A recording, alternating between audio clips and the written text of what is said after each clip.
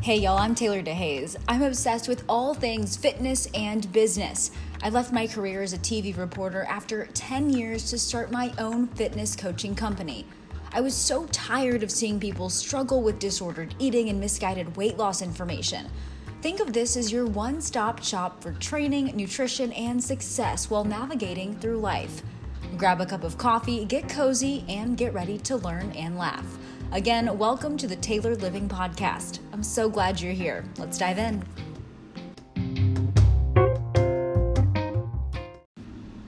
What's up, guys? Good morning. So I say good morning. I don't know what time you're listening where you are, but for me, it is the morning and I am still caffeinating. So, I've gotten a lot of questions about this topic, guys. Reverse dieting.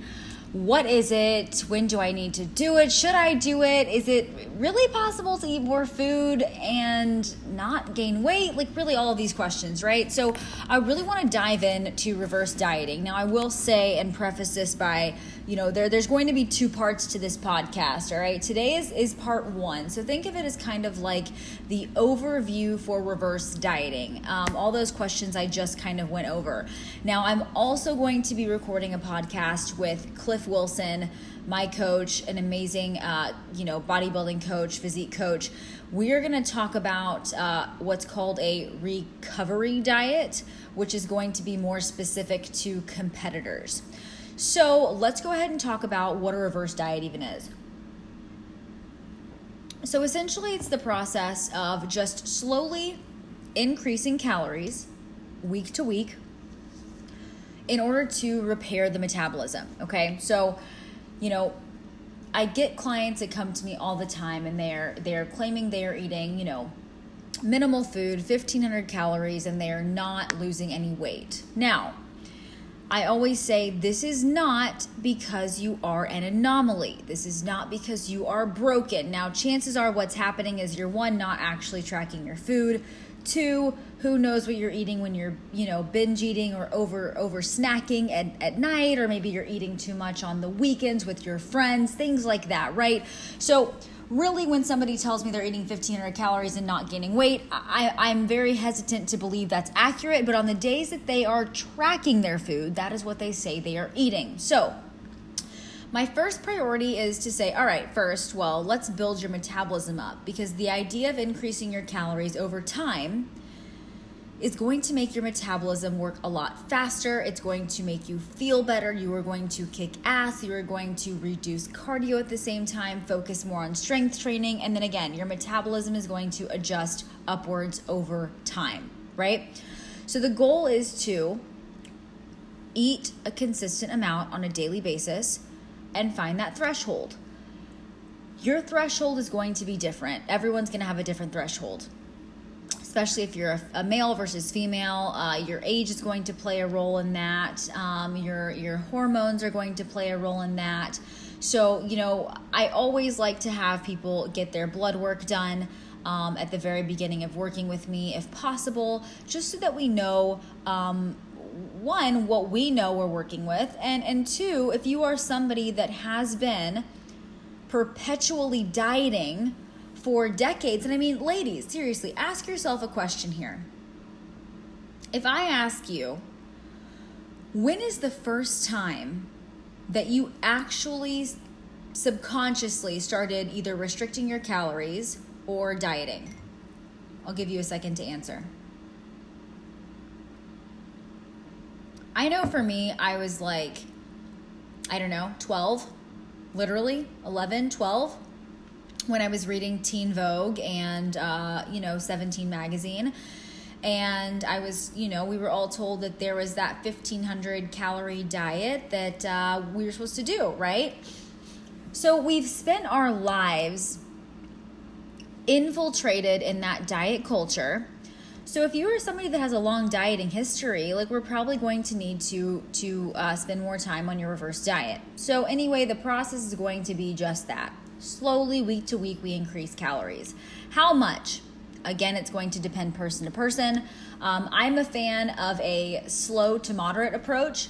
I know coaches that will add, anywhere from 15 to 20 calories a week. I think that is a very, very small amount. And it's a very tedious process. I really, enjoy anywhere from, 50 to 100 calories a week for an increase, depending on how the body is responding. So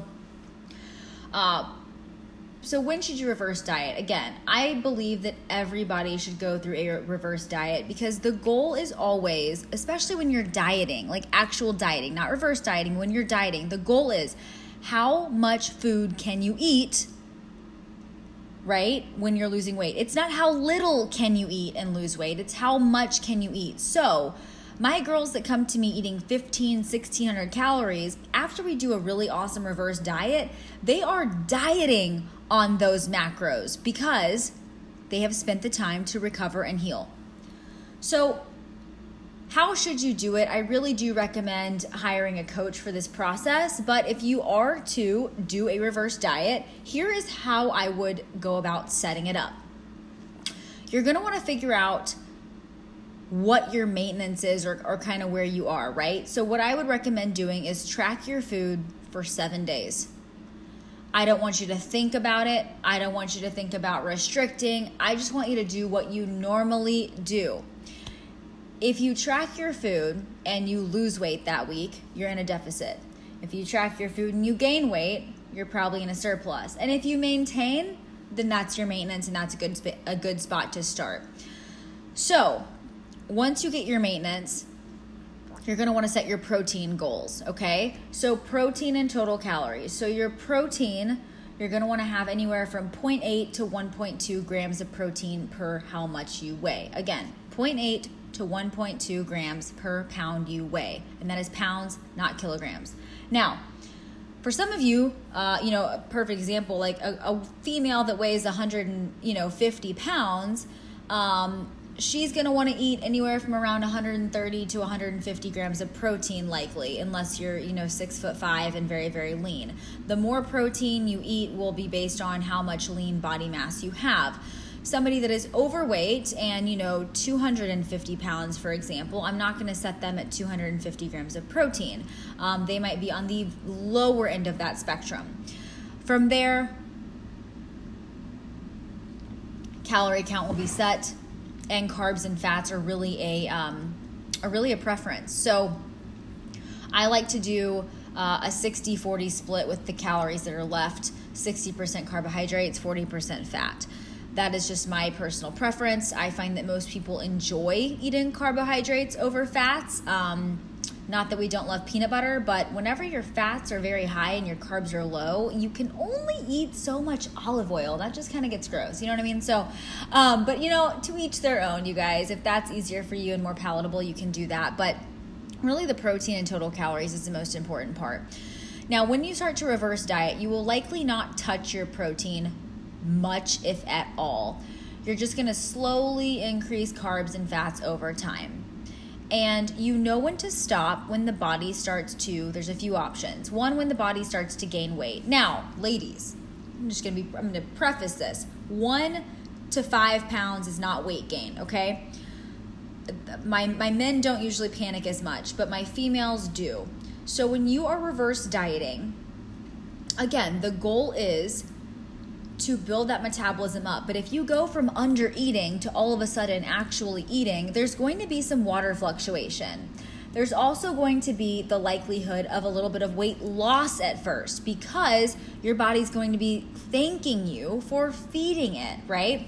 So if you see a few pounds drop the first few weeks, that's normal, but don't panic when that starts to level back out, okay? So I usually reverse diet my clients anywhere from 2 to 6 months. It really just depends on their body, their response time, and how far in a deficit they truly were and how damaged their metabolism is. Not to mention, this could be another podcast, but their relationship with food.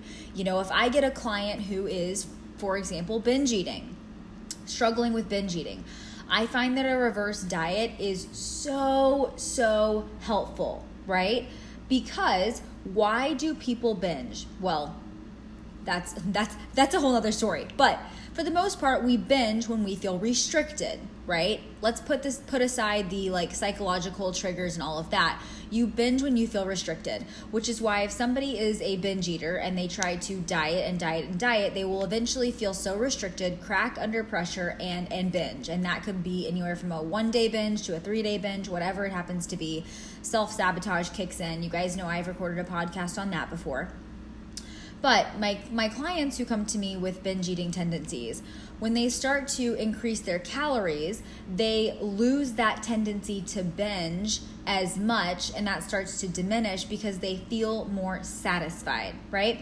So you're going to ride out this reverse diet until 1, you start to gain weight. 2, you start to feel sluggish. You'll notice that at first, carbs are going to make you feel so energetic in the gym, okay? Over time, and when I say over time, I don't mean when you mentally are having a bad body image day, because that happens to a lot of us ladies. I'm talking about when you're just like, man, I feel like I'm just like really heavy, like these carbs are making me feel sluggish, I'm tired, things like that, right? Because we do not want to become insulin resistant.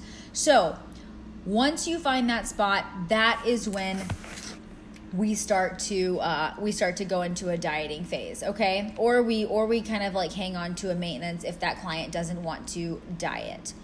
So that is pretty much the gist of reverse dieting, guys. You know, it's something that's a great tool. It's something that will be recycled and reused. You know, you don't just do it once and never again. The way that I treat my clients is we go through a reverse diet, we build that metabolism, then we do a dieting phase, anywhere from 8 to 12 weeks, we pull some weight off, and then we reverse diet again, and we find a new maintenance, right? And we maintain the weight we lost, but we are also eating more food, and then we cut, and then we reverse, things like that, right?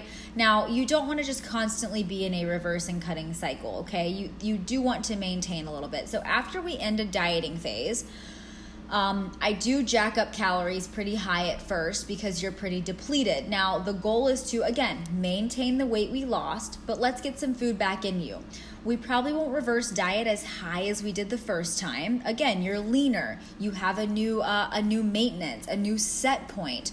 So hanging out, enjoying those, the results that we got, but of course, making sure we're eating food because we do not want to do anything that's detrimental to long-term health. So I hope that answered some questions about the gist of reverse dieting. And again, if you are somebody who is a competitor or you're thinking about competing, Cliff Wilson and I, you guys know he's my coach, we are going to talk about reverse dieting after a competition prep, okay? So different breed there. And we will also kind of discuss why I decided to pull out of my contest this season. So we're going to talk about my blood work, what we saw, what we found, and why we decided as a team to not step on stage in 2020. So I hope that helps you guys. You can always DM me on Instagram at TaylorFit if you need anything.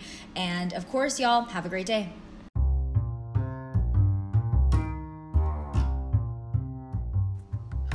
Thanks so much for listening to the Tailored Living Podcast. If you're looking for any nutrition coaching, programming, or a combination, head over to tailoredtraining.com. You can always send me an email at trainwithtaylor@gmail.com. And of course, follow me on Instagram at TaylorFit.